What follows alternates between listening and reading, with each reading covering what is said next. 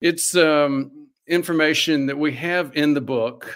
As you listen through our YouTube live events, you'll see that quite often we cover topics that are covered in the book.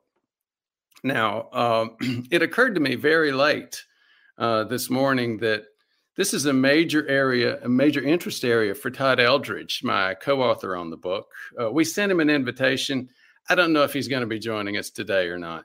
Speaking of joining us today, thank you so much if you are joining us during the holidays, and I hope you're having some very good holidays. Speaking of the book, we're continuing to get very positive feedback about the book. We'll read a couple of comments a little bit later about it. One of the things we're realizing is that I probably didn't give it enough credit when it was coming out earlier.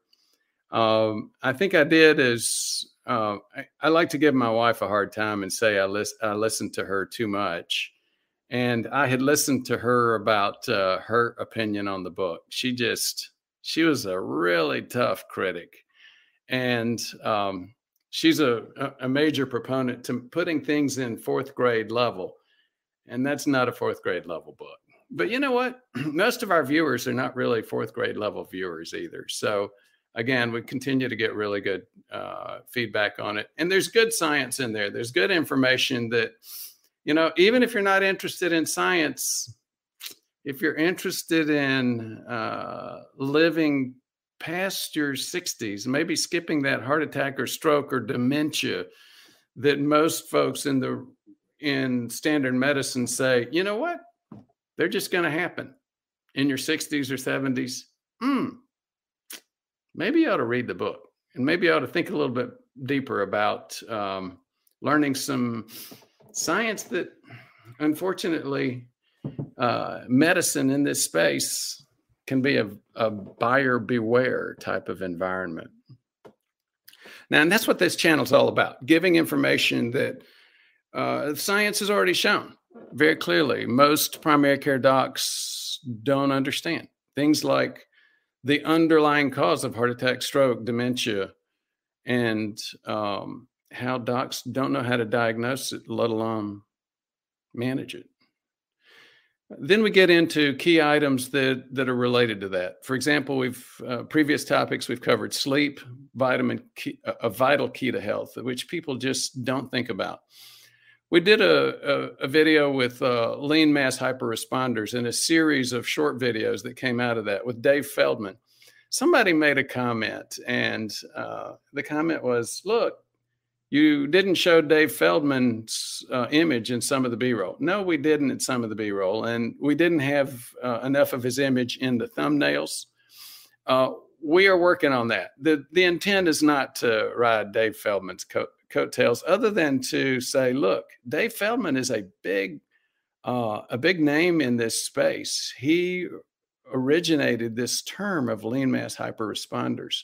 We were very fortunate to have him on board. And so what we'll be doing, I met with the editing team and the graphics guys, the content guys. We'll be going back and putting Dave Feldman's name and his image a little bit more obviously in the titles, in the videos and the images themselves. We've had a lot of good visitors over the past few weeks. Dr. Craig Bax came on board and talked about his butterfly screening activities. We're looking to have Dr. David Wright again when he can come back. He's been on the channel before. Dr. Bax and Dr. Dedia and I are actually talking about developing some team approach to what we do. Dr. Wright's got some family health business that he's working on right now, and hopefully we'll be able to get back and visit us over the next few weeks. As I said, just a quick plug for the content for the channel.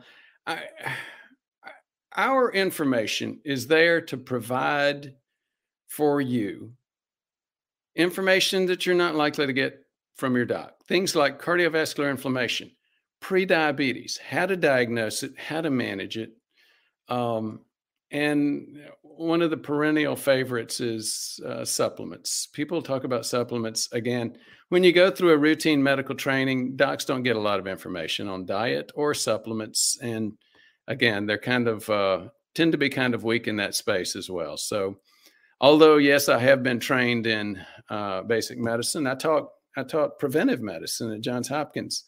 So I have reached some pretty high levels in terms of basic standard medicine. But there are places that have been places and topics and things that get left out. Prevention overall gets left out. Focusing on metabolism in order to pick up problems with metabolism, in order to change that and prevent disease in the future. Those sort of things just don't get covered very much in school and training. So they're critical to you and your health, and more people are recognizing that. So one of the ways to access it is a webinar. You can actually get your labs associated with prediabetes or diabetes, and you can actually see what other people have in terms of their status on these labs. It really helps patients to put themselves and their condition in context. The doctor usually gets to see that, but the patient doesn't. So webinars are a great way to do it.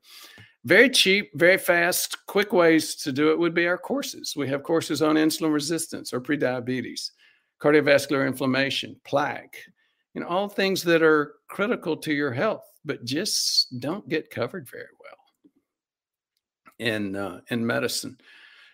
We have a few subscriptions left, but with the Alabama Project going on, we're getting less and less time to provide care through the channel operations, and more focus on the Alabama Project.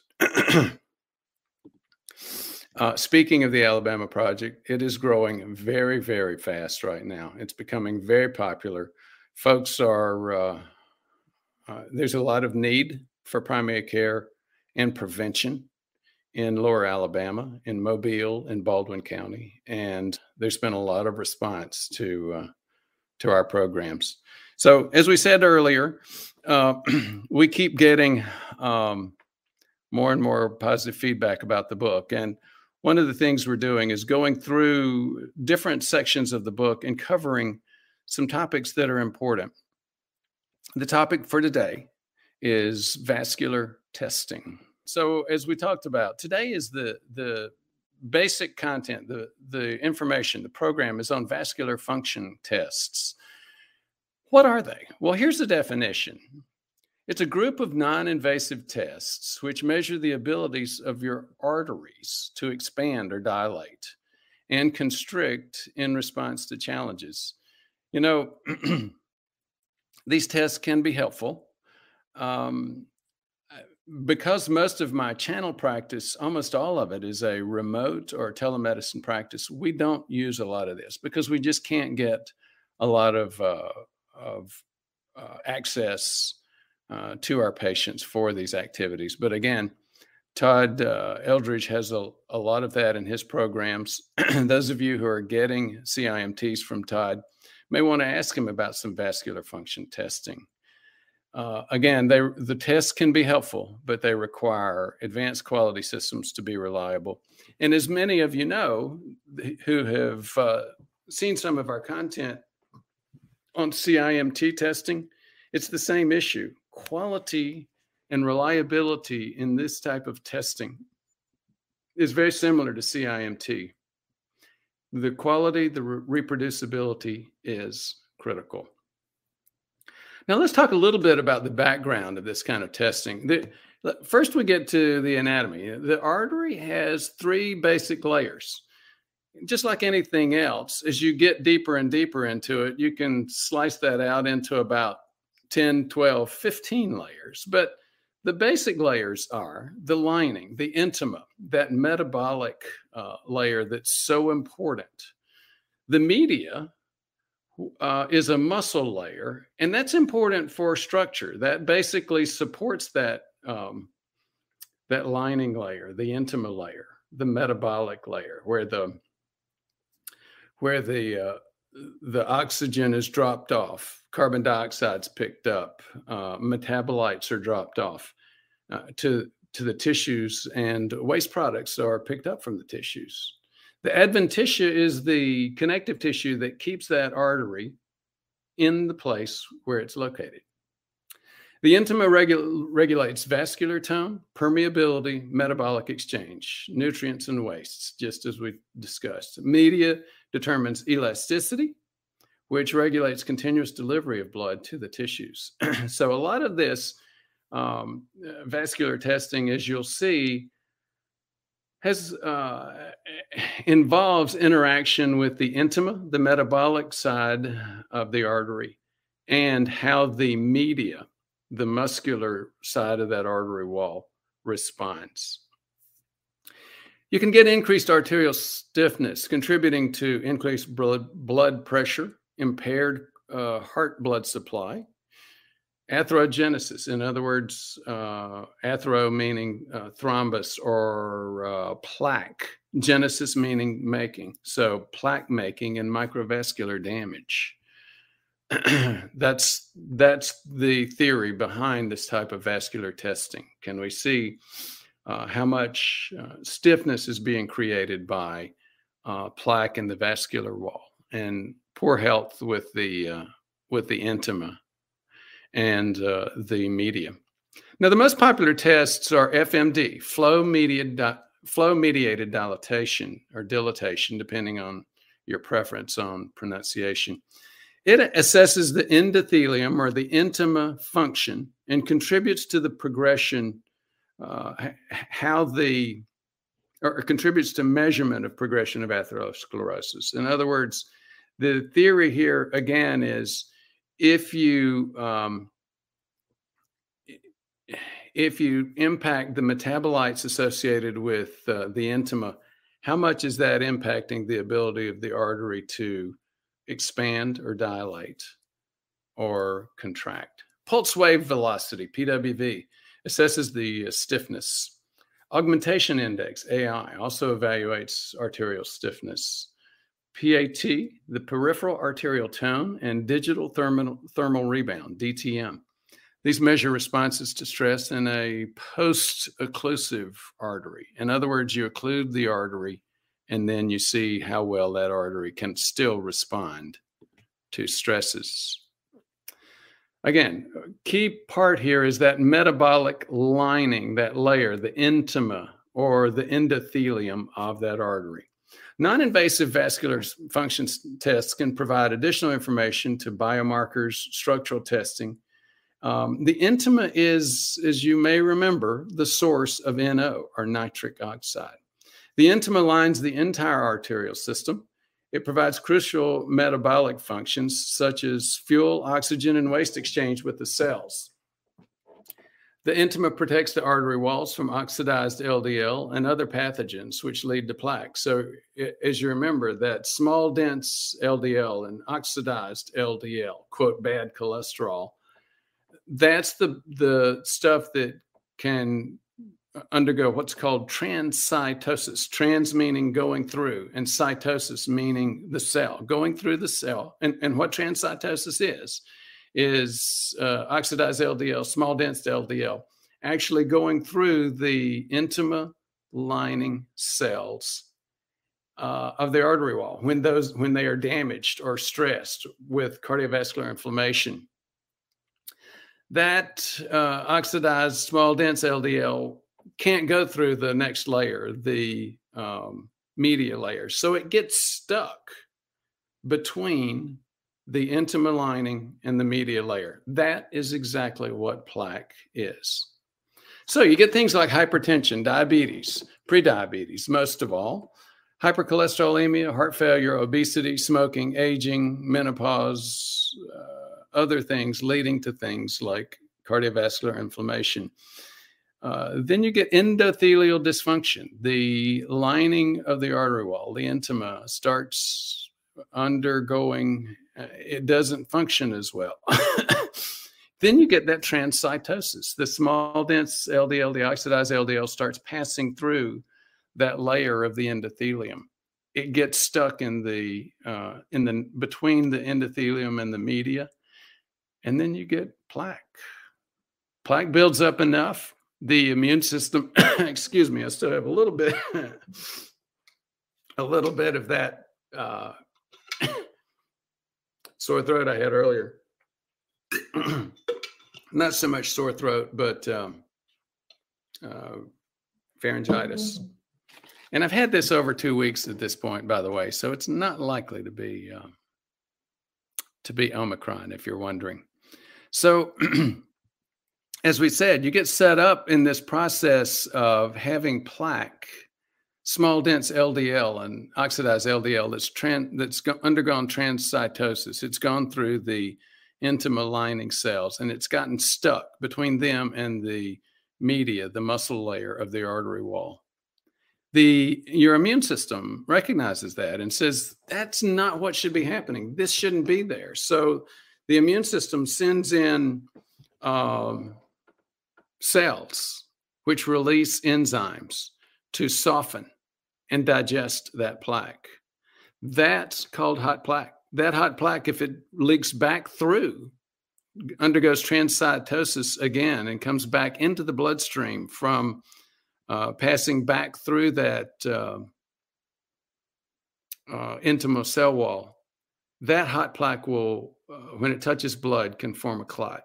And the clot is what causes, if it's big enough and goes to the heart, it causes a heart attack. If it's big enough and goes to the brain, it causes a stroke. And when it's microscopic and it goes on for decades, it can cause heart failure and dementia. Now, this is a favorite topic for a lot of guys, erectile dysfunction. Erectile dysfunction is simply a failure of vasodilation, that function of arteries in the penis. It's a significant known risk factor for cardiovascular disease. Cialis and Viagra create vasodilation similar to nitric oxide. That's actually how they work. For those of us who have been long distance runners, sometimes between 15 minutes and an hour, you hit that second wind. You start relaxing, you start feeling like, you know what, it's not quite so much a struggle as it was in the beginning to do this running. That second wind is a vasodilation. It's where you've had nitric oxide developed by the intima. You've had a vasodilation. The media of the arteries in your legs has opened up, and it's allowing much better blood flow than it did in the beginning of the run. So these are just some examples of what happens with this type of vascular function and some of the reasons why that's popular to test. Compromise can be reflected and measured via vascular function testing. Now, what is it that causes problems with arterial function? If we've said it once, we've said it 1,000 times. It's lifestyle. Aging is a big deal. The inevitable insulin resistance, prediabetes that overtakes us as we age, and especially as we gain body fat and lose muscle mass. Those things have a big deal in addition to just other changes in our hormonal, the docs would call it milieu, in our hormonal makeup. So these things cause this problem. So what do we do about it? Again, you can't change your age, but you can decrease body fat. You can make changes in your lifestyle. You can focus on muscular atrophy. And those things can help with loss of vascular function. You feel that when you're exercising. You feel it in your ability to catch your breath. Muscle pains, what the docs call myalgias. You see, myo is a prefix meaning muscle, and algia means pain. After initial efforts to restart an exercise program, you start feeling better as you start losing body fat, gaining muscle, doing the right things in terms of your lifestyle. The goal of most vascular tests is to measure damage to the intima or the endothelium. So again, that's our short content for today. I'm going to step back out. If Aspen will give us the intro to the next phase, we'll get started. I tell you what, we've got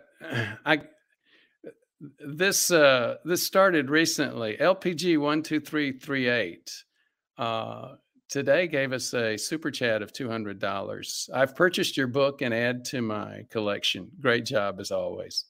Thank you so very much, LPG 12338. Let me just give again. Thank you. We appreciate that greatly. And let me just give a little bit of financial background for the channel and the activities that we're doing to folks to help you understand why that's important. We are now, we have over 100,000 viewers. In terms of locations throughout the world, the United States is a little bit less than half of our views now. Over half of our views now come from the rest of the world. Even places as far away as China. China has become the number 5 country in terms of picking up our podcast content. So this information is getting around the world. We don't make much money doing it. In fact, I support the channel by seeing patients. That goes to pay for the editorial team. We've got Aspen, who's on today, co-hosting this event. Aspen's a great video editor. He's learned a lot in the past couple of years working with us. Gilbert works on our graphics. Sam helps us with setting up our web presence. That's in the Philippines. Then we've got a team in Mexico, which includes a doctor and a couple of tech folks. They help us with some development of educational programs. It's a team called PACE, Carolina, Dr. Jesus, and Cecilia.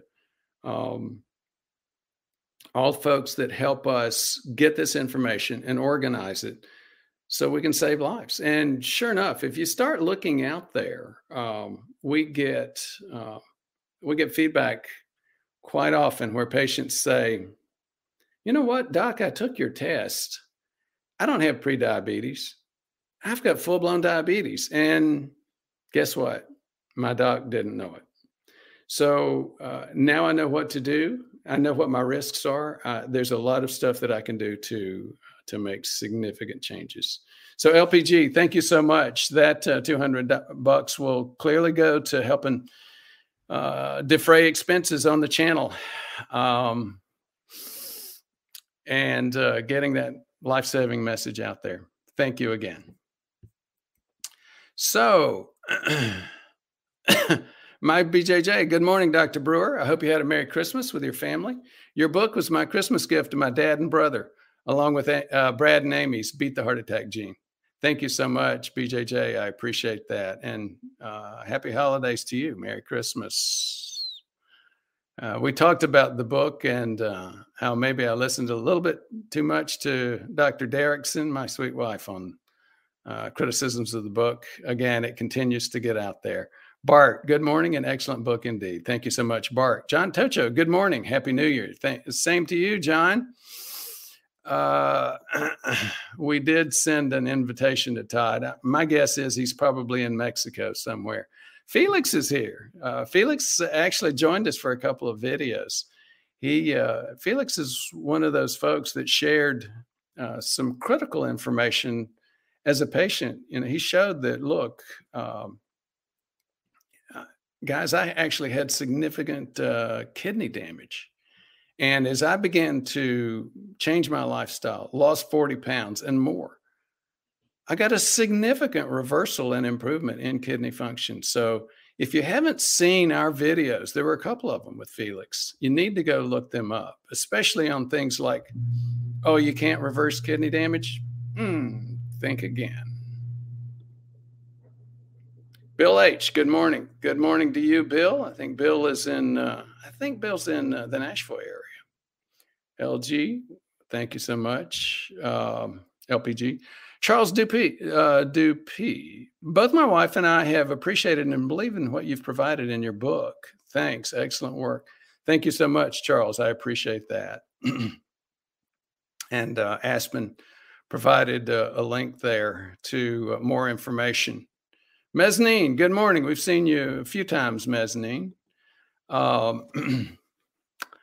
Omicron. Yeah, everybody's looking at me thinking, Doc, it was Omicron. It could be. I haven't tested for it. It's like, why? I'm at home. I will be at home for I've been at home for like 3 weeks. I'll be at home until this coming, I've been at home for a while. So, and I don't leave the house very much when I do and when I am. Peter Grant, laugh out loud. Did you take a test? My grandfather got it and it was just a mild headache and runny nose. Just answer that. No, I didn't. For academic purposes, maybe, it would have been great to know a little bit more about it. But again, I've been vaccinated twice and I had my booster, and I do think I had breakthrough infection a couple of times because I had 2 or maybe 3 episodes over the past, since this summer, where I had sore throats. And in those 3 episodes, I had this weird thing that I'd never had before. I had this weird metallic, oily taste back in my throat. So I really think that was breakthrough infection. I kept thinking, I need to go get a test and confirm this because this would be interesting. But the thing was, none of these events, and including this one I've had for the past couple of weeks, none of them have been events that that challenged my health at all. It was just, other than just having a sore throat and some laryngitis. Peter Grant, COVID has changed how every hospital functions and how well a patient can. Oh, that's the truth. And that's obviously not the only thing COVID has changed. Asma bin Laj. That's an interesting name. Asma? Where are you from, Asma? I would love to hear. Kurt Bryant, is there an IMT for other areas besides the carotid? Well, actually, sometimes even when you get an IMT here in the carotid area, they will sometimes go and do a femoral IMT. And here's one of the most common reasons for doing it. If you see evidence that the patient has significant plaque, but then you do carotids and you don't see any, then at that point we'll say, maybe we ought to check the femoral as well. Now, as you might imagine, there's a lot of data, a lot of science about this, and the probability of having plaque in one area, like the carotids, and not having it in the heart or not having it in the femoral area, other areas, is a little bit less than, it's about 2%.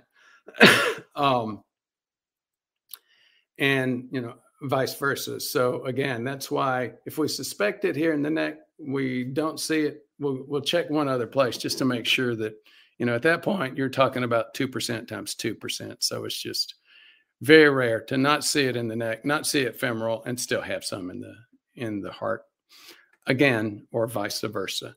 So, Mezzanine, excellent discussion by Ivor Cummins and guest yesterday about inflammation and endothelial damage and cardiovascular disease and other issues. There was a time when I could almost rely that the vast majority of my my folks had also seen Ivor's stuff. I was always a big fan of Ivor until he seemed to get really, I don't know if militant, he got really into the COVID thing and disproving COVID and a whole bunch of other stuff. And I sort of lost interest for a while, but hopefully he's back on track with the cardiovascular topic and prediabetes. The other major difference with Ivor's channel and ours has to do with funding. Ivor's channel is funded by the Irish entrepreneur whose life was saved when he found a cardiovascular plaque with a calcium score. So he really pushes calcium score. We push calcium score. We use it. It's a great thing. Look at our take our course on plaque. In fact, we strongly recommend calcium score, CT angiogram, and most of all, getting a good CIMT if and when you can get one, because those three things are grossly underutilized. And what's grossly overutilized, which Ivor and I both would agree with, is stress tests. I mean, that's what the book is all about. Prevention myths, why a stress test will not predict your heart attack, and which tests can. And again, it's those three. You know, you're in your typical doctor's office, you start with your doctor doing some sort of mental shorthand for a Framingham, which if you have more interest in it, we can talk more deeply about Framingham and what it actually is. But the bottom line is it's not a measurement, it's a guess. And there are challenges with the Framingham calculator, the guess. I'm not the only, I may be a crazy internet doc, which, you know, some people would think, but I'm not the only person talking about that. You go to Harvard, you go to Hopkins, you go to all the standard academic areas in medicine, they all have people saying the same thing.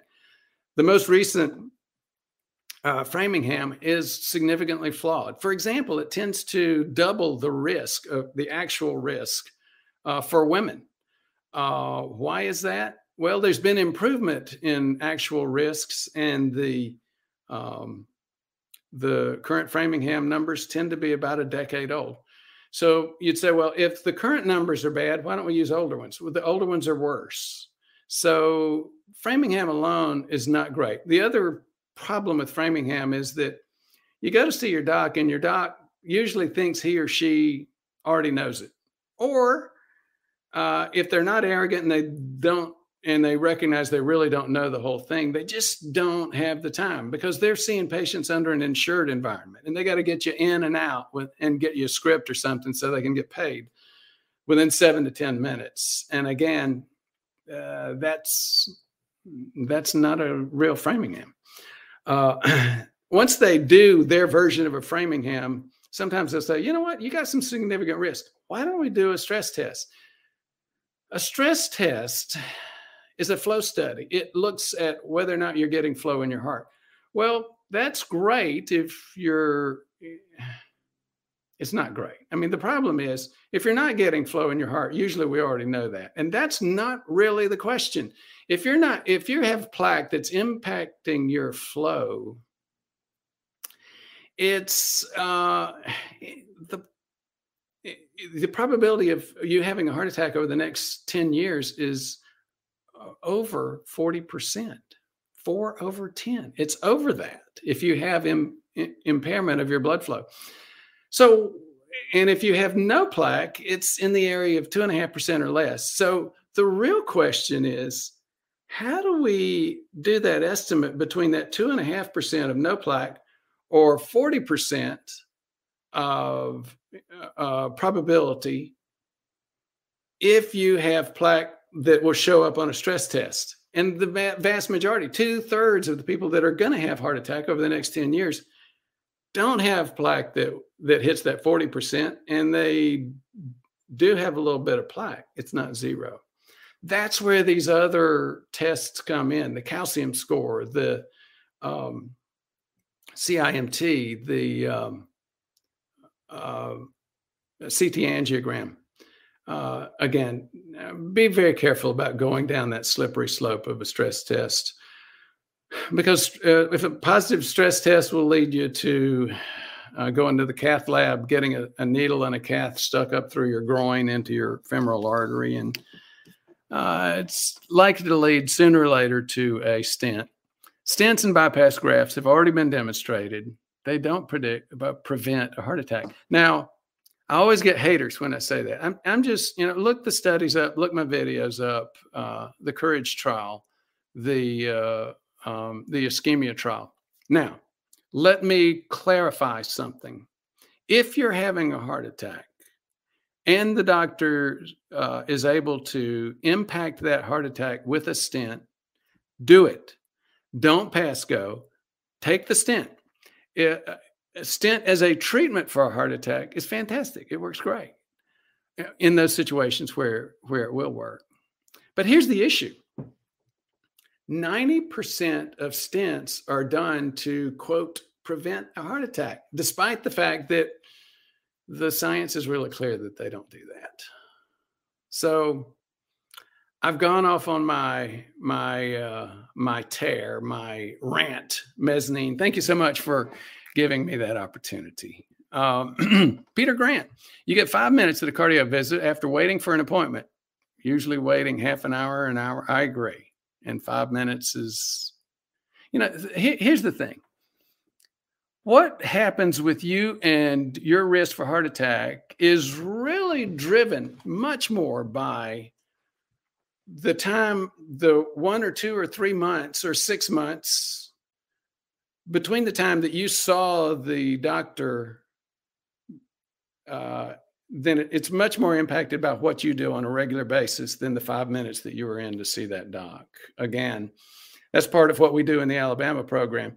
It was interesting.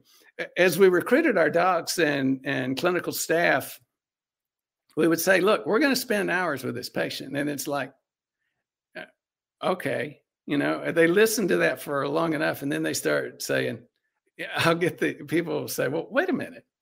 So what are you doing for, after 5-10 minutes, I can understand getting the information, but for the next 45 minutes or whatever, what are you doing? You're just talking about Alabama football or something? No, that's not what you're talking about. What you're talking about is does the patient know and understand what their clinical condition is? Do they know that they have plaque? Do they know that they have prediabetes? Do they know what it meant when their doctor said, oh, you got a touch of sugar? Or, did they know that they don't metabolize sugars effectively? Do they know that that grain products are the major source of carbs in their diet? Or do they know that, they're eating a whole lot of pasta, but they're saying, oh, you know what? I'm watching my sugar because I only use 1 teaspoon of sugar in my coffee in the morning now instead of 2 or 3. And it's like, but yet you're eating pasta all day, 3 times a day. It takes a lot more time and effort to help a patient deal with the state of their disease, with their health behaviors. And then none of that discussion got into motivation to deal with health behaviors at all. And motivation is to a large extent driven by knowledge of the extent of disease and what you can predict happening from that extent of disease and how you can impact that with your health behavior. So anyhow, I took your first comment and went off on a tangent. Let me finish it up. So all because of COVID, the process took over a year to get an ablation scheduled for AFib. Peter, that's a great point. And you may be aware, take a look at, I've got a series of videos on atrial fib. You see, I have atrial fib as well. I've got the 4q25 gene. Most people that have, number one, atrial fib is very common. It is by far the most common dysrhythmia or heart rhythm problem by far. And like prediabetes, most of it's unrecognized. You'll get these little runs of atrial fib and you may or may not feel it. If you do feel it, you think, that was weird. I got a little flopping in my chest, and it stops and you move on. Well, what we are finding is that more and more strokes that we used to think were strokes of strokes of unknown origin were actually due to atrial fib. And it's not The connection and mechanism is not that clearly understood, but here's the assumption. The assumption is that when you get these runs of atrial fibrillation, it's a chaotic dysrhythmia of the atria. And so the atria aren't able to completely contract and get that blood out of there. So blood pools there. And so maybe you're forming clots there. And when you shoot those clots out to your bloodstream, they're going up to the heart and the brain and causing a stroke. Now, why did I go into all that mechanism? Well, here's one of the reasons.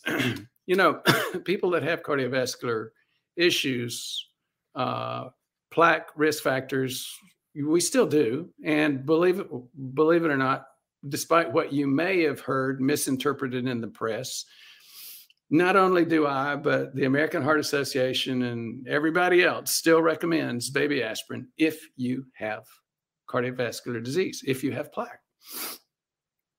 But here's the thing.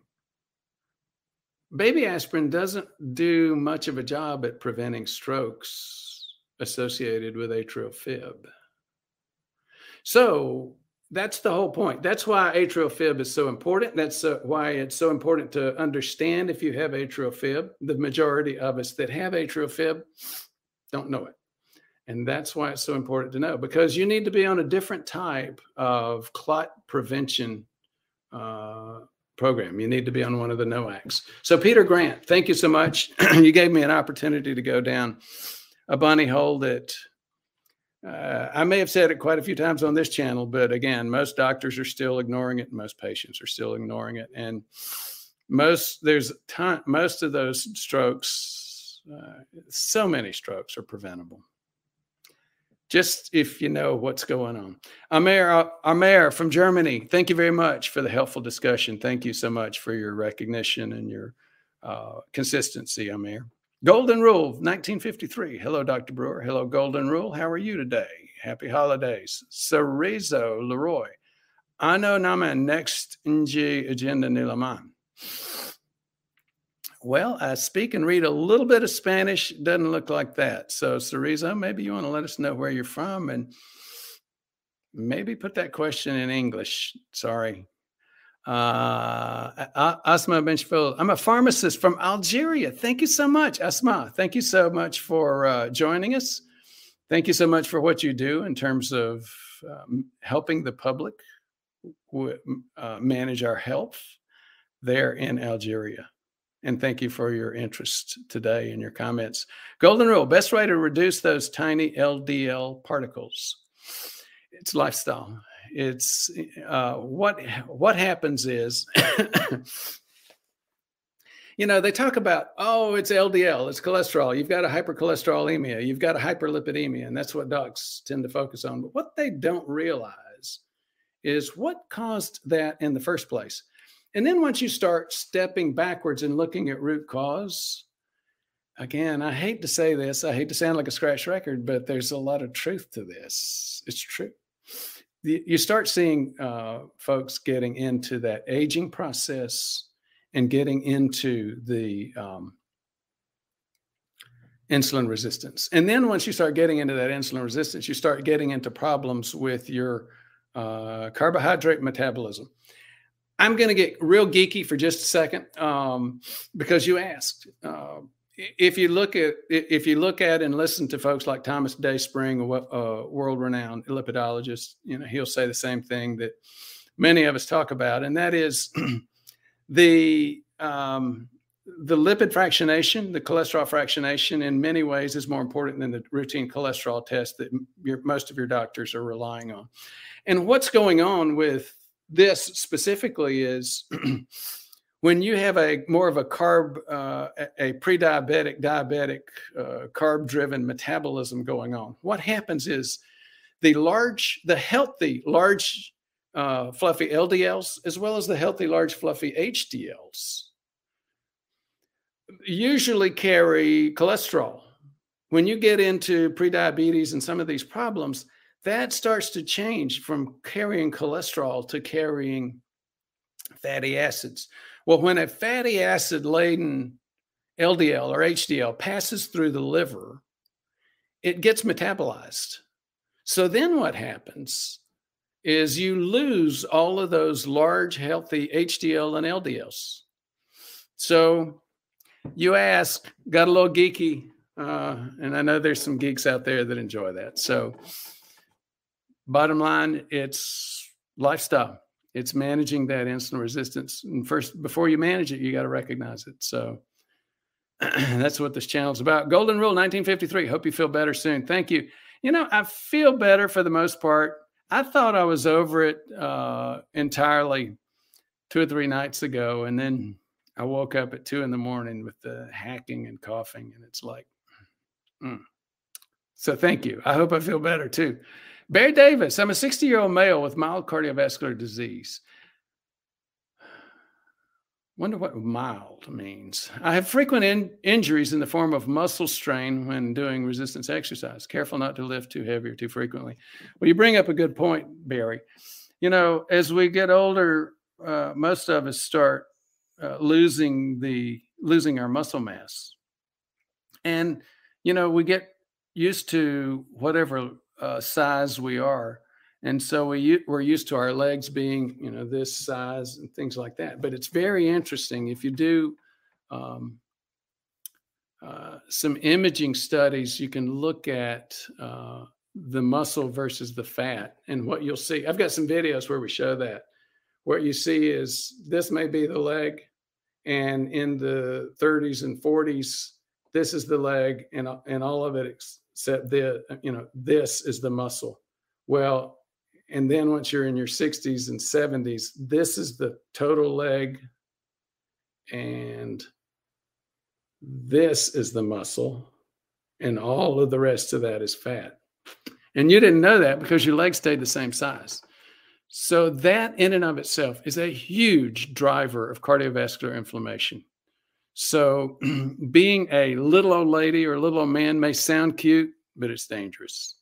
And what's even more dangerous is not being a little old lady or being a little old man, because your legs and arms are still the same size, but all that muscle's been replaced with fat, or more of that muscle has been replaced with fat, because muscle helps us in our carb metabolism. It pulls sugar right out of the blood, bypassing failing insulin receptors. And body fat in and of itself drives further insulin resistance and cardiovascular inflammation. So thank you very much, Barry, for giving us a chance to go down that bunny hole. Could this be related to cardiovascular disease? Well, just as we said, once you start losing that muscle mass, that is one of the major drivers, underlying drivers of cardiovascular disease. John Tocho, remember to hit the like button. Thank you so much, John. At this point, we've got one like button. At this point, we've got $320, 300 from LPG and 20 from someone else. So we've got a lot more dollars than we do like buttons, and like buttons are cheap. You know, you don't have to. Oh, now we've just doubled our like buttons to 2. Thank you so much, John. I appreciate the reminder for the group. John Tocho, 53 watching and only 24 thumbs up. We can do better. Oh, well, you see 24 thumbs up. I see only 2. Thank you. And we're up to 63 watching now. Thanks.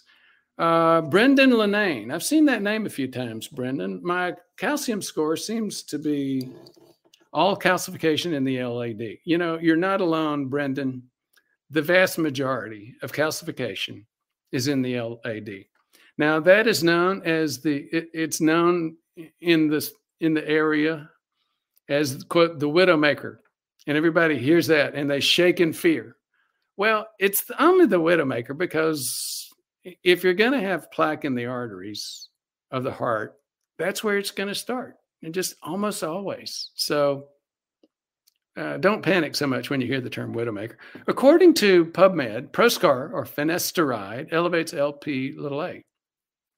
Like many men have been taking this drug for many years, wondering if this is the cause.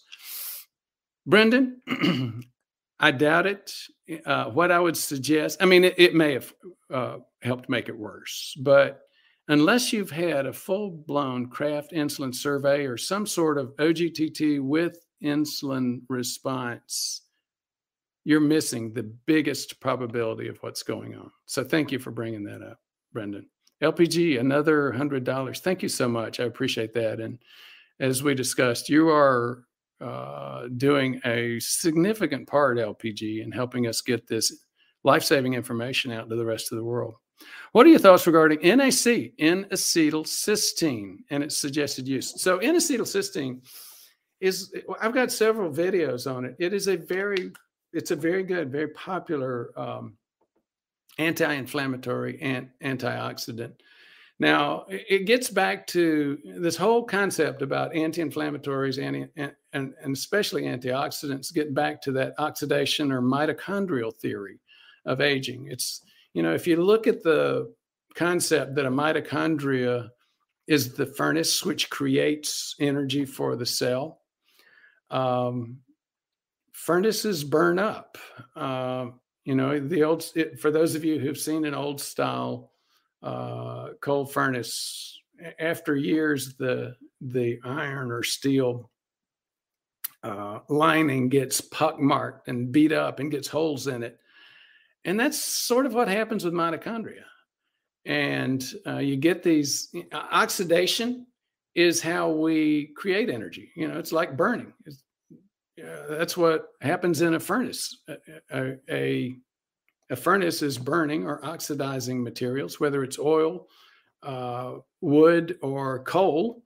And guess what? Our cells, our mitochondria, are little furnaces that burn glucose and other carbon organic molecules. I won't get too deep, too geeky in that, but again, it's all burning carbon molecules, carbohydrates, proteins, fats. And when your body breaks down, or in the furnace, when they're burning and oxidizing, they're breaking down those oxygen or those carbon-carbon bonds or those carbon-hydrogen bonds, and they're putting oxygen in those bonds. Well, when you go from carbon-carbon to or carbon-hydrogen to carbon-oxygen, you get carbon dioxide. And when the hydrogen combines with oxygen, you get H2O, water. So you get carbon dioxide and water as an output. But again, you start getting holes in these mitochondrial furnaces, and these burning, oxidizing embers are lying around. They burn up they burn holes in your cell, or they burn things. They create destroyed tissue. So things like that's what the antioxidant activities are. That's why you've seen so much of a huge increase in the quote antioxidant vitamins A, E, I think C. The reality is those are helpful, but your own body has its own way of dealing with this. And usually, if your body has a way of dealing with this, it's usually more effective. You may have heard of methylators. Methylation is a way of reversing that oxidation. It's adding a full methyl group, carbon and carbon with 2 or 3 or 4 hydrogens on it. That's a methyl group. And that is an antioxidant.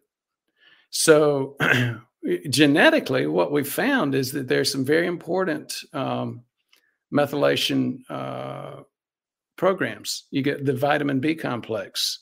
And that vitamin B complex is used with methyl groups to go back and add methyl groups to places, those burning embers, those burning oxidized particles, and to put the fire out. Well, here's another thing that happens. If you may have heard of things called poor methylators. I'm a poor methylator.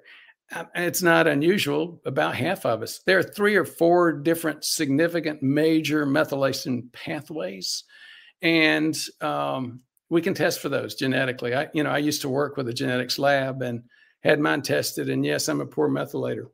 So you get into all of this. Pardon me if I went too geeky for some of you there. I know there's a lot of interest in methylation. So how do you see that on a practical basis? What is that? I mean, that's all the geeky stuff. What's the practical stuff? Well, look at your homocysteine on your labs. If your homocysteine is elevated, it's been shown to be a significant risk for heart attack and stroke, cardiovascular disease.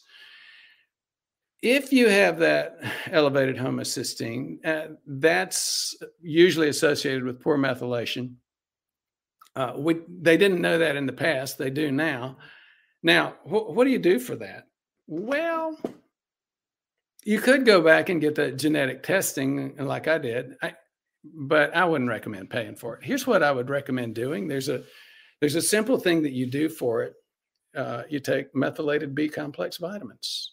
Because of the recognition of that problem, there's some really good, just get what I routinely recommend for my patients is Thorne, THORNE. And having said a brand name, I will get demonetized. But there are multiple other really good products out there. I don't get paid by Thorne. There, Doctor's Best, several others, other really good products, and it's a methylated B complex. That's a very practical way. It's cheaper than getting a methylation test, and that's what you do if you have elevated homocysteine.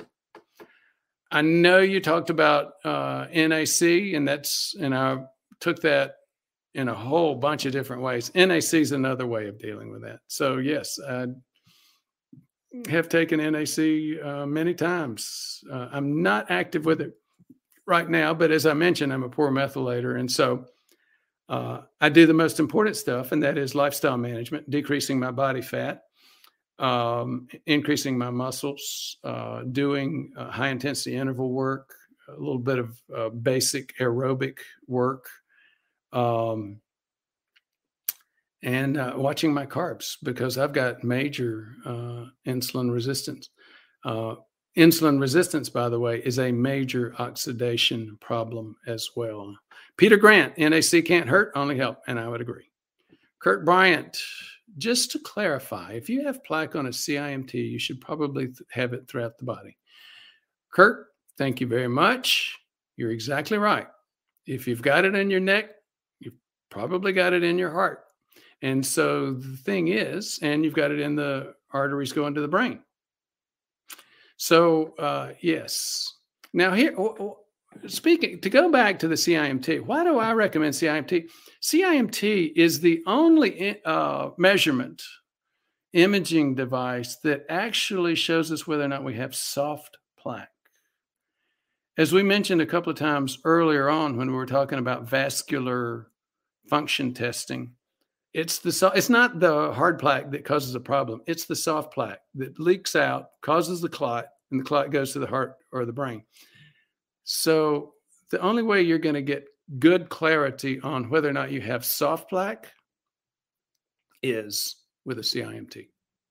World Traveler, I had a CIMT for the first time at 74 years old. Excellent results for me, but the radiologist spotted nodules in my thyroid. That happens.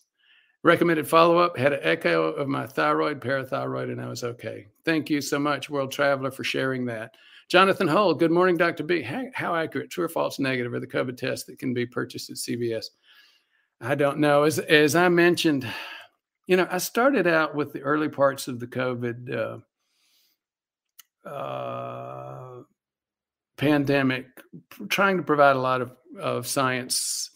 I got dogpiled when I covered things like vaccine, and I just continued to get dogpiled.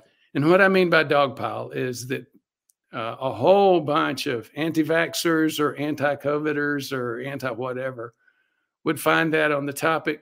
They'd join and they'd start burying us in comments that were just not very productive. At the end of the day, I think we're getting to much more of a practical approach to this. For example, with Omicron, if you're comfortable getting a vaccine, get vaccinated, and you'll probably get some exposure. You will get some exposure. We're all going to get exposed to this if we haven't been already. I think I'll just leave that alone at that point. COVID's not really impacting my personal daily activities very much these days. And again, I apologize. I don't know how well the CVS tests are doing. I will say this: the tests overall. If you go back and you like myself, you're a physician, an epidemiologist. You've looked at the problems with tests, and you've looked at genetics. It's a PCR. The PCR tests, for example, are a major problem. All of the tests are very difficult. The antigen tests, the regular tests, you've got to hit it at the right amount. You've got to hit the right place where you're going to have significant antigen. You've got to get enough of the antigen, and the test has to work. And all of those things have to happen for the test to work appropriately. Typically you do this a day or two earlier and there's not enough antigen. You do it a day or two late and there's not enough antigen. So the bottom line is there are a lot of false negatives. Now, I'm not going to get into the whole set of reasons on why you can get false positives. Peter Grant, problem with all supplements is lack of testing the products. There's not enough science behind most of these. And it's because companies aren't making a whole lot of money off of them, like Big Pharma makes with prescription medications. Peter says, I had a nurse tell me about pure encapsulations. Their testing is very good. There are some groups that test very well. Some issues like AFib are pure electrical and the patient can't change that. Well, Peter, actually, even with atrial fib, I got up to a point at one point in time when I was mostly focused on, I was not watching my lifestyle as much as I could. My weight had gone up. I had some blood pressure problems and I was having some sleep problems. And if you look at atrial fib and you talk to your ablation doc, your interventional cardiologist, they'll tell you, look, you really have to get an ablation. That's the only thing that's going to fix this. And the reality is that's not true. I personally declined a recommendation from one of the best interventional cardiologists, one of the best ablation experts in the region. I lost about 10 pounds. I cranked up my lifestyle. My sleep improved and my episodes plummeted. And that was like 2 years ago. So, it sounds like, well, it's electrical. The patient can't do anything about that. Not true. The patient can. The big things that drive atrial fib and these episodes of atrial fib are the ability to sleep well and high blood pressure. And those two things are both in turn driven by your weight. So first thing I would do is make sure that I was at the proper weight. LPG, Peter Grant, check out Thorne. Their stuff is very good. I agree that, as I mentioned, LPG, that's the one I tend to use. Peter Grant, you're a good doctor. We need more like you. Thank you so much, Peter. I appreciate that. $20 super chat. Bart Robinson, also Doctor's Best, Now and Jarrow are reputable. Yes, they are. Doctor's Best, as I thought I mentioned. Now I'm not familiar with. Jarrow is also very good. So again, we've mentioned enough brand names now to where this surely won't get ad revenue. Peter Grant, I always bought Jarrow until this nurse told me about pure encapsulation. Charles DeP, plan to have CIMT in January. Cardio Risk directed me to a doctor in my hometown. Can I be assured this doctor will provide the info needed for you to analyze? That doctor doesn't provide it. Todd and his folks provide it. And let me take this opportunity to set up a warning. Be careful if the doctor walks in and wants to give you his or her interpretation. I had a doctor in Florida that was getting these done. And actually, it was a Bale-Danine doctor. It's a doctor that I've met before, and I've had multiple patients say, look, he came in and told me that he sees all these patients, sees all of us. He actually ended up seeing a bunch of my patients who then transferred to his care. Unfortunately, what he said was, well, I know Brewer talks about a low carb diet. I don't recommend that. And just be careful. If the doc himself or herself wants to come in and talk with you, most of them are great. Some of them, not so much. But again, the report that you get from Todd and his folks is not going to be written by the doc. It's not going to be impacted by the doc. It will be written and controlled and developed and provided to us by Todd and his folks. It's a great comment. Thank you so much, Charles. Rahul Sharma.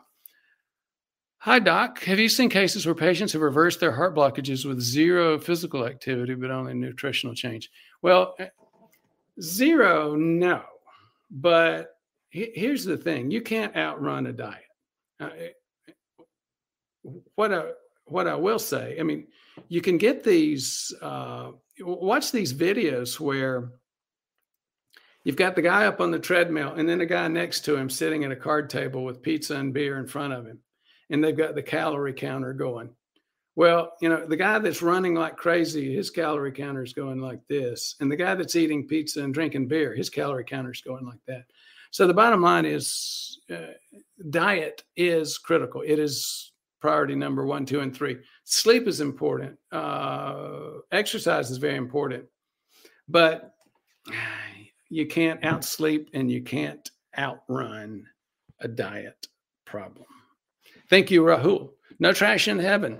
Saying hello. Thank you and Happy New Year to you, Dr. B, and your team. Thank you so much, No Trash. Appreciate your geeky rabbit trails.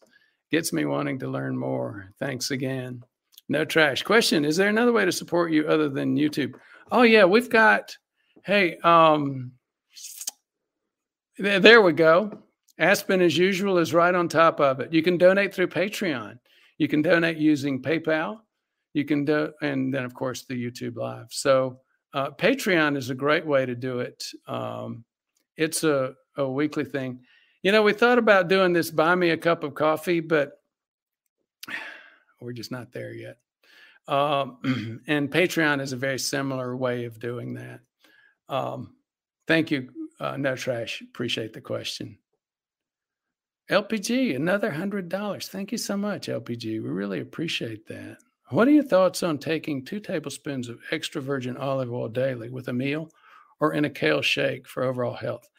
I think that's a great way to deal with it because we do know that, you bring up a good point, LPG. A lot of people say, oh, you know what? You can't, you either got a low carb diet or you've got an animal-based diet. The reality is I've proven that you can go all the way to low carb and even keto on a plant-based diet. So it's real easy to confuse low carb and plant versus animal. The reality is if you can't metabolize carbs, those are dangerous for you to eat. And we already know there are a lot of very, very healthy plant-based oils, avocado oil, extra virgin olive oil. And we've done several videos on extra virgin olive oil, how to know what it is. You get that sort of a biting taste with it. And yeah, I can't say enough that those are great ways to go. Now, we used to think that animal fats were bad for you, saturated fats. The science has changed a lot in that area. It's pretty clear saturated fats are not bad for you. On the other hand, that science also doesn't say, oh, no, they're great for you. And there is science showing that extra virgin olive oil is good for you. So it's a great point. It's a great, simple little health habit. Replace a few calories, replace a meal with a kale shake with extra virgin olive oil. Thank you again so much, LPG. Barbara Flint, have done keto and lowered triglycerides and HDL ratio, but can't lower glucose 110 and hemoglobin A1C of 5.5. Would you suggest niacin? Niacin tends to push glucose metabolism in the wrong direction. So be careful about using it.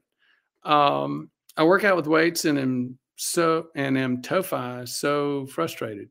Have high calcium score as well. Barbara,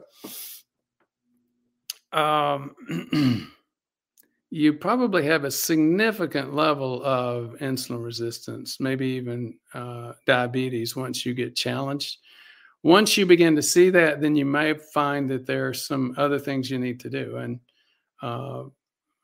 sometimes that might include a prescription medication. So I would take a little bit deeper look at exactly what my situation is if I were you, Barbara. And you can call, if you'd like for us to help you on that, Michelle can help you get set up. You can call her at 859-721-1414. Thank you so much, Aspen. 859-721-1414. LPG, these Q&As are awesome. Great job. Thank you so much, LPG. I do appreciate that. And again, we appreciate your financial support on getting this information out there. Peter Grant, also, you can't outrun your genetics. Well, that's a good point, Peter. But here's the thing. You say, well, you can't outrun genetics. That's true. Genetics loads the gun, but lifestyle pulls the trigger. So you don't have to pull the trigger. You don't have to get too heavy. You don't have to let your body replace a bunch of muscle with body fat. That's what lifestyle is all about. Mezzanine, coming up on 5 years since my positive calcium score, 64, age 52, in 5'9", 138 pounds, low carb diet, rosuvastatin 3 times a week, aggressive supplement protocol, exercising daily, aerobic weights, HIIT. Retest. Gosh, you know, I have seen a lot more trouble come from repeat calcium scoring. You can actually get a decrease in calcium score. I've reported on it with a couple of people. John Lorscheider in our group reported on it. Jerry Kurth reported on it. But it's uncommon. It doesn't happen very often. And so usually what happens is the opposite. If you have a question about this, go to my video, Ford Brewer YouTube, Honda study, HONDA. And what that Honda study shows is that you actually have far less risk once you get calcification of that plaque. So calcification in and of itself is not a bad thing. And so why is a positive calcium score and growing a calcium score a big deal? Overall, if somebody has a 0 calcium score, you can have nothing but soft plaque. That's not usually what happens. We're actually going to report on that issue in an upcoming video. I don't think we've done that one yet. If we did, somebody correct me. Now, so in the short run, if you have soft plaque, you do want to replace it with calcified plaque because that's stable. Soft plaque isn't calcium, calcified plaque is. And so mezzanine, here's the issue and here's the problem. I get so many patients that come on board, they lose the weight they need to lose, they get back on the wagon, they do the right lifestyle. And instead of getting a decrease in calcium, they get an increase. And so then they get all upset. And it's like, don't do that. Don't get upset if your improvement in your lifestyle results in calcification of your plaque. So we just had okay, here we go. Peter Grant, I've used only the best EVOO. For those of you who don't know what EVOO means, it's extra virgin olive oil. And again, we've done a few videos on that. Used only the best my entire life, still wound up with 2 silent heart attacks and an atrial fib. Big thing is switch back to butter versus spreads. Yeah, I mean, that's, I agree. And I think that's real. But here's the thing. I don't think spreads caused your heart attack. They rarely are what causes the heart attack. It's usually, you eat spreads in your 20s and you don't have heart attacks, but it's when you start getting insulin resistant that you start getting these. Grass-fed butter only. Yes, I do think that there is validity to that. Barbara Flint, thank you, Barbara. Ronnie Hermes, where are you from, Ronnie? Some people would do better with more carbs?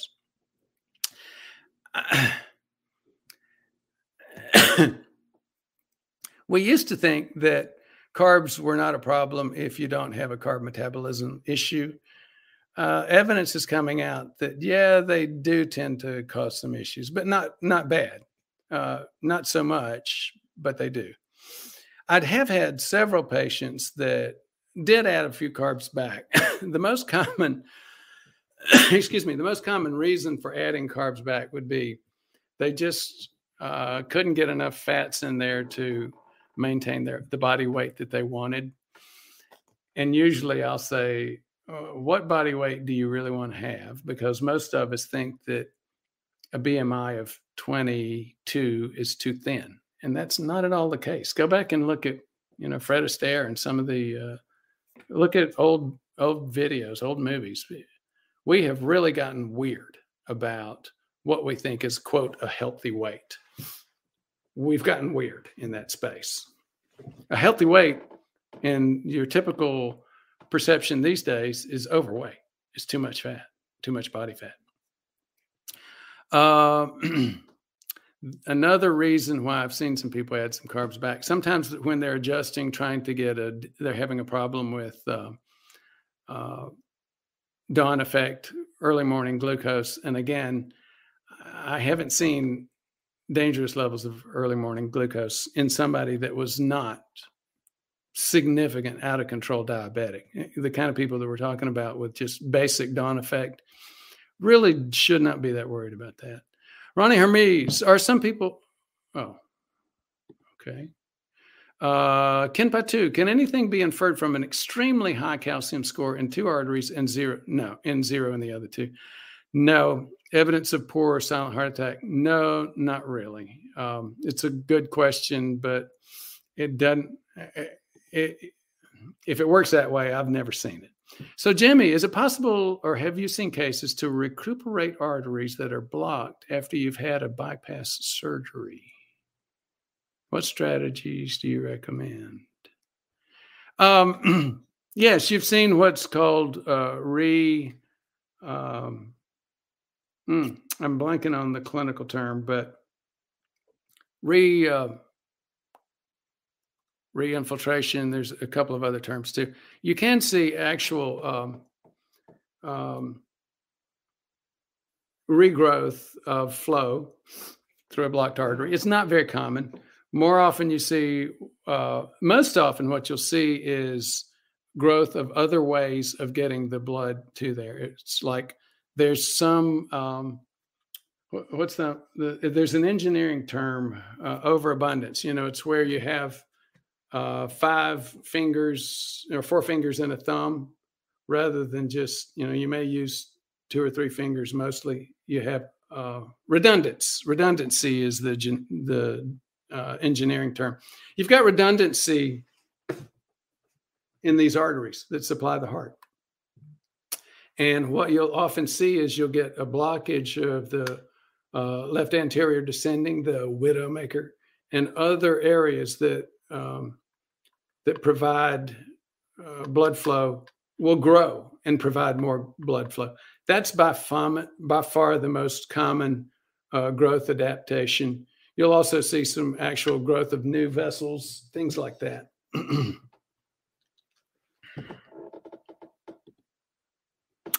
Jimmy, is it possible? Okay, so we're getting some repetition here. Lou Ortiz, Dr. Brewer, would Crestor help reduce soft plaque and make it calcified? Yes, that's what I do. People give me a lot of hating for this.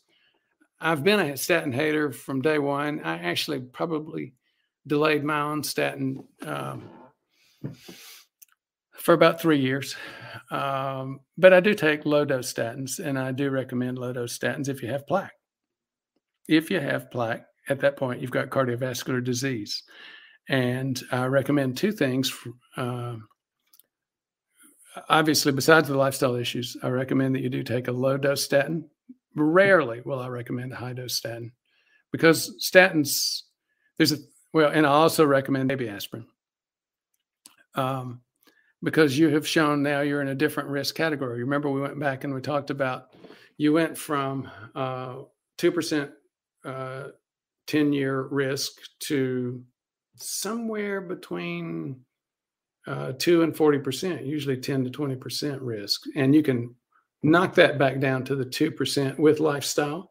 And again, a couple of medications. One is the baby aspirin to keep that. When and if you develop hot plaque, you're not going to feel it. You're not going to know it. So the baby aspirin will keep you, if that hot plaque goes in and touches the bloodstream, it'll decrease the formation of clots. And there's a thing called pleomorphism or pleiotropic mechanisms. That's a $10 word for a very simple concept. P-L-E-I-O, pleo. Have you ever heard of the Pleiades? That's like the 7 sisters or the 9 sisters or something. It's a constellation, and it's just a whole lot of sisters. The prefix plea scientifically in astronomy and medicine means multiple. It turns out that statins have a pleiotropic mechanism. Not only do they decrease LDL, they also have been demonstrated to decrease cardiovascular inflammation. And it was discovered by a couple of guys named Gavin Blake and, now I'm blanking on his name. Somebody remind me. It was right at the tip of my tongue. They were at Harvard, and they did this with the Jupiter trial, the WASCOP. They first started noticing it in studies like the WASCOP studies. And what they found was, whether your LDL was low or high, they even found people where their LDL was lower and it got higher, but they still had decreased heart attacks when they went on a statin. So Gavin Blake and his friend, who's really more well known for it than Gavin, and it's not a senior moment. I had these blanking things that started in the 4th grade and have never left me. Anyhow, he was the same guy that did the Compass trial. So anyway, what they found was that statins also decrease cardiovascular inflammation. They decrease that part where your immune system starts attacking that plaque and therefore creating those clots. So that's what they did. And yes, and the other thing that they found out was there are certain statins that are better than others in this space, and really low dose statins are what's necessary, not high dose. So with the very low doses that we use, it's rare that we get significant statin side effects. For example, with Crestor, 5 milligrams at most per day. Usually we'll do like 2.5, or often we'll do 2.5 every other day or twice a week. Livalo or pitavastatin is a low dose, kinder, gentler statin, and we use a lot of that. In fact, mostly what we use is very low dose rosuvastatin or Livalo. We don't recommend use of Lipitor. Lipitor is great at decreasing LDL, but it's not so good at inflammation, especially in 2 situations. One is if you're a female.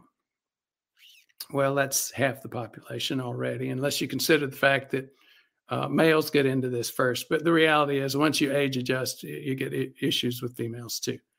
It's the number 1 cause of female death as well.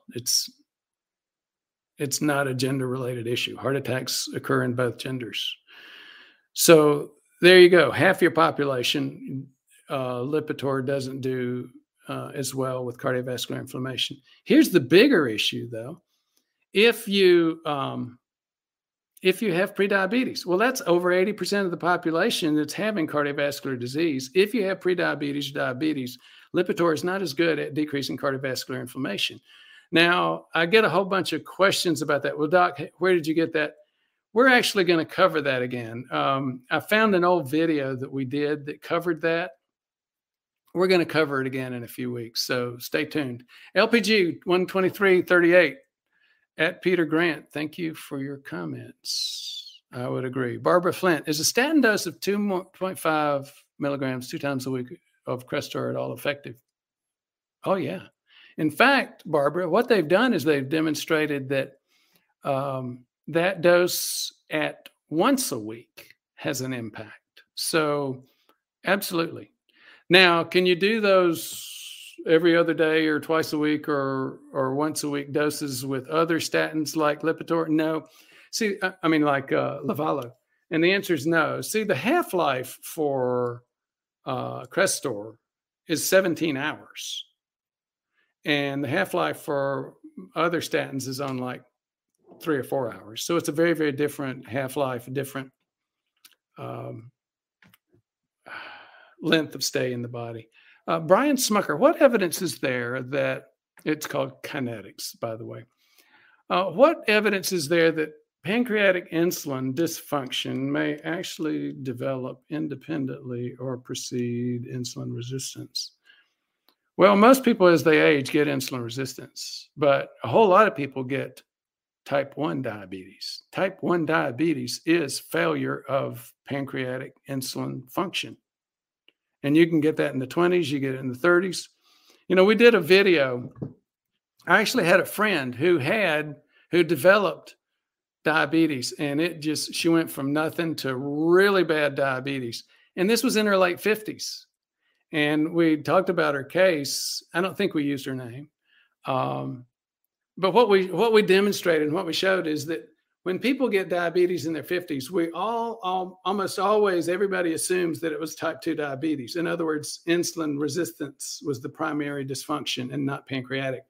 But that's not the case. In fact, as we age, you still have that same low but real incidence level of type 1 diabetes. So you get type 1 diabetes even in 50-year-olds. Brian Smucker, in the development of type 2 diabetes. Well, if it's primarily pancreatic dysfunction, it's type 1. Ronnie Hermes, I had my gallbladder removed and keto gives me diarrhea. And the only way to avoid it is to combine fats with some carbs. Well, that's maybe another reason. I haven't run into that one yet. Ronnie, thank you for sharing. Peter Grant, Crestor is a game changer. Tests prove it. Yep. And there's a whole bunch of Crestor haters out there. I'm not one of them.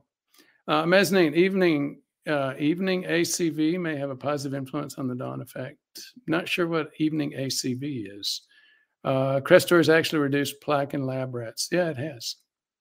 There's no question. In fact, you know, my number one video is how I decreased my own arterial age, plaque, from that of a 73-year-old to a 53-year-old. And that was probably more due to, yeah, I made some lifestyle changes, but the reality is I had to admit it's probably more due to addition of Crestor than anything else. And here's what you tend to see. I mean, I'm not the only person that's talked about reversal of plaque. Your typical doctor says, no, that doesn't happen. No, that's not true. I mean, you go to, there was a Harvard Health thing for, I think it was Harvard Health for Men, where they talked about it. And they said, yeah, you do get reversal of plaque. It's not common, but here's the places where you tend to see it. Somebody that loses like 30 pounds, and I've got plenty of those folks, but also somebody that's never had a statin before that takes a statin. Now, here's one of the other things that you need to think about and realize. Are you actually pulling LDL out of the plaque? I don't think so. So when you have to understand what plaque really is. Soft plaque especially is full of fluid. It's full of cells. It's full of cytokines, you know, different things that cause problems. Well, when you stabilize that plaque, whether it's from loss of weight or from a decreased inflammogenic impact from all that body fat, weight loss, or whether it's from the cardiovascular inflammation impact of Crestor or other statins, you get this massive decrease of cytokines, inflammatory cells, liquid in that plaque. It's no longer soft, and it's shrinking as it adds calcium and stabilizes. It can go the other way fast if you fall off the wagon. But when you consider that's what's really going on, and we've got, if you have questions about this, you want to see actual pictures, we've got those pictures in our plaque evaluation course. We actually look at plaque. Here's where you really get a lot of those pictures in the cardiovascular inflammation course. We take a lot of the actual photomicrographs of plaque, and we show how it's just full of inflammatory cells. We slow down that inflammation. You take the plaque out. You take the inflammatory cells out, you're going to get shrinkage of the plaque. And that's going to look like, quote, reversal of plaque. So great question, Peter. Thank you so much for bringing Barbara Flint. No, I'm not sure what that means. Bill H., why prescribe Crestor instead of Lipitor, vice versa? Bill, I hope you got that. I did cover that a few minutes ago. Bottom line is I'm really more interested in the decrease in cardiovascular inflammation. You don't get both of these, Crestor and Lipitor will decrease LDL, which I'm not quite so interested in. But if you're a woman, or if you have insulin resistance, which is most of us, most of the remaining men, then Lipitor doesn't decrease cardiovascular inflammation as much as Crestor. Barbara Flint, is it okay to take 2.5 Crestor twice a week if I get chest discomfort? Are you getting chest discomfort from that? And if you have, I haven't seen that. And if you have, how do you know? Thomas Handyside, Paul Rid. Thank you, Thomas. Paul Ridker. You remember a few minutes ago, I was saying there were two smart guys that, they analyzed the Jupiter trial. And I said one of them did the Compass trials, and several other inflammation-related trials. Paul Ridker. And Paul Ridker is the one that's still there. He's still doing a lot of cardiovascular inflammation trials. Thank you so much, Thomas, for helping me deal with my senior moments. Peter Grant, Lipitor gave me terrible nighttime leg cramps. Crestor, no cramps. Well, thanks, Peter. Alan Turnell, does Crestor increase blood sugar? Clearly, once you start getting up into the popular doses of 10 milligrams a day, 20 milligrams, I even had a patient whose GP saw something and immediately wanted to go to 40 milligrams of Crestor a day. Now, that's going to drive blood sugar problems. But these lower doses don't. And that's the big attraction. That's why Livalo or pitavastatin is so expensive. It is a different type of statin, and it does decrease cardiovascular inflammation. That information is crystal clear out there now. But it doesn't have, and it's the only statin which at any dose given does not impact insulin resistance. That's why Livalo is still so expensive. That and the fact that they still have their patent intact. Jersey Jeeper collaterals. Yes, thank you so much. We were talking about how you get that collateral, other vessels growing in to provide blood supply in the heart. Pavel Cordo, where are you from, Pavel? Some comments about the study showing that centenarians have high LPA levels and some advice on how to reduce LPA. Thank you for your amazing job, doctor. Thank you so much, Pavel, for your comment. And I'm not sure which studies you're talking about, but thanks for the comment. Peter, looking for a new statin led me to this YouTube channel, Googling Crestor. Oh, that's interesting. I've seen quite a few directions into my channel, like reversal of plaque, but I haven't seen that one on Googling Crestor. Jacob Morris, may I ask how much Crestor you take for the pleiotropic effects? As we discussed, low dose is what you need. And 5 milligrams of Crestor per day is the highest that I'll routinely use. And we go much lower, as we discussed a few minutes ago. Ronnie Armides, thank you, doctor, for answering my question. You're very welcome. Ronnie, Brendan Lanane, 200 milligrams for Crestor cramps. Are you talking about CoQ10? GP tells me tonic water will not do it. Yeah, what they're looking at, what people are talking about there is quinine. Barbara Flint. Barbara, now first you said no, now you said yes. I'm not sure what you're talking about. Alexander Cook, VOHFOY. Bill H. Why prescribe Crestor instead of Livalo or vice versa? I mistyped a while back and typed Lipitor. Livalo is expensive. It's not lost its patent, and they know that it's the only one that's got a reputation for not having impacted insulin resistance. So it's expensive. And guess what? Most insurance companies, I'll prescribe it if the patient, I'll have this discussion whenever I have a patient, and I'll be happy to prescribe it. There are a few insurance companies that don't push back, but most insurance companies will say you have to go through a lot of trials of other statins before they're going to pay for Livalo. Now, we also do have overseas. We can write you a script. You can get it from Canada Pharmacy online. And there's probably some sort of regulatory oversight that would like to shut me down for saying that, but we do that as well. Jacob Morris, I'm only interested in the pleiotropic effects of Crestor. What's the most typical dosage you prescribe to patients who want the anti-inflammatory benefits? So we've said this a couple of times, Jacob. I hope you got it. And maybe you typed this before we said it, but 5 milligrams Crestor or less per day. 5 milligrams per day or less. Brendan Lenane, 200 milligrams of quinine. Oh, okay, Crestor cramps. Tonic water won't do it. Barbara Flint, statins make my heart hurt, but trying to take a low dose of Crestor. My BJJ would agree with the comment regarding Ivor Cummins. I liked his videos until he went a bit off the deep end with COVID. That's so true. Thanks, BJJ. Bill H, why prescribe Crestor instead of... Okay, we got that. We answered that. Jacob Morris, so Livalo is equivalent anti-inflammatory without increasing insulin resistance. Oh, yeah, definitely. No question. For a while, I took the Canada Online Livalo as well. I keep bouncing back and forth personally between low-dose Crestor and Livalo. Part of it's for demonstration, demonstration purposes for my patients and the folks out there in YouTube land. And part of it's because of my own insurance. I keep retiring, and I'll go on a different kind of insurance, and then I'll get started in a paid job again, and my insurance changes. Pavel Corda, I'm from Spain. Oh, neat. How to decrease LP(a). Some advice. LP(a) is a great one. It's a great bunny. We'll go there for a few minutes. It's very common. Doctors in medicine have known about it for a while, but they didn't know anything you could do about it.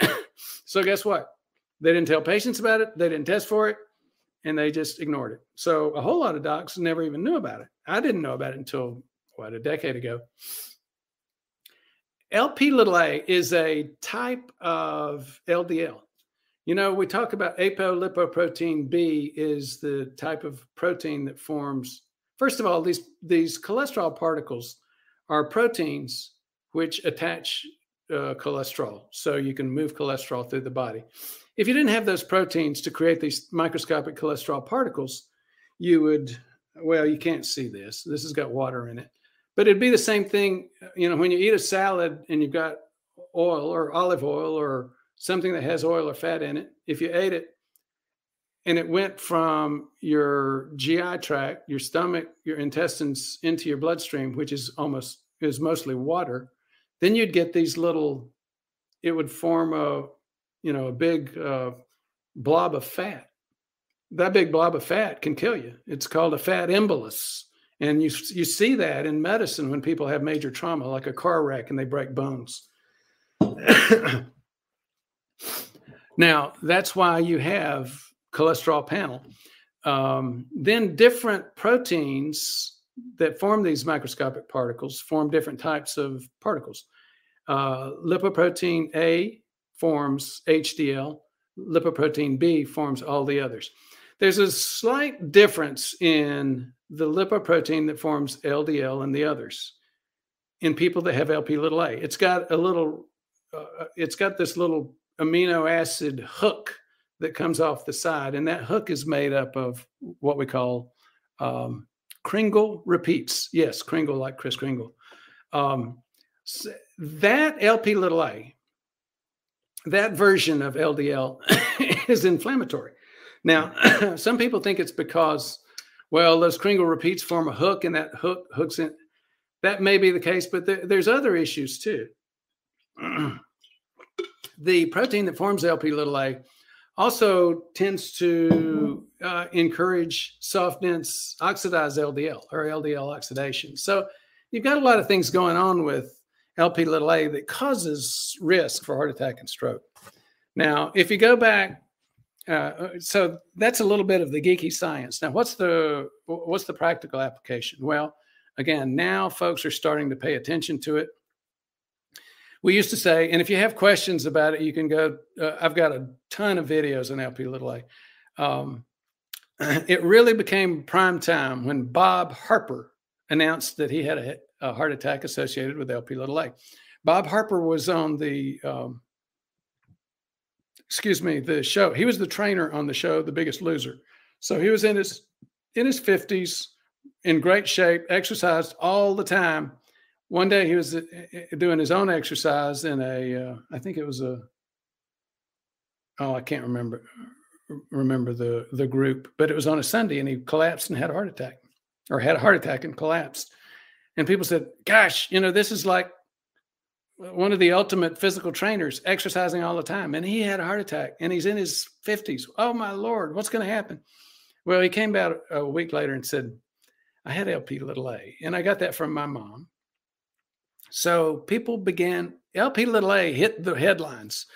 Now, there's another reason that LP little a has hit the headlines recently and stays there. There's a new drug for it.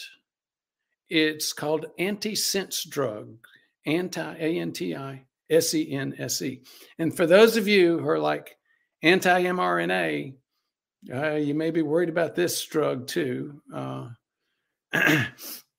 It's associated with the mRNA. What they do is they go in, they've developed a drug which fits hand in glove into the mRNA that forms the protein for LP little a. And it basically just sort of neutralizes that LP little a protein. And it's working great in terms of the amount of LP little a that you see out there. It's dropping it by 80%. Now, the longevity studies haven't shown yet, but we expect that they're going to show a significant positive thing. But we don't know enough about side effects and things like that. We've had treatments in the past, things like just pulling it out of the blood, stasis. I'm blanking on the technical term for it. But we've had a supplement from day one that impacts it. It's called niacin. And if you have an LP little a problem and you haven't tried niacin, then you should. It's very simple, very inexpensive. Here's the other thing I would say. Given what I do in my patient practice, I have a lot of people with LP little a problems. And the reality is LP little a is sort of like LDL. They matter, but the vast majority of people that have LP little a problems, just like the vast majority of people that have FH, familial hypercholesterolemia, still don't have problems in their 20s and 30s. They have problems once they start getting the bigger risk factor, which is prediabetes and diabetes.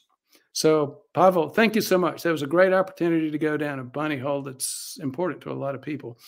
Peter Grant, my Crestor is free on Medicare Advantage. Well, Peter, that's exactly what our Alabama project is. It's Medicare Advantage.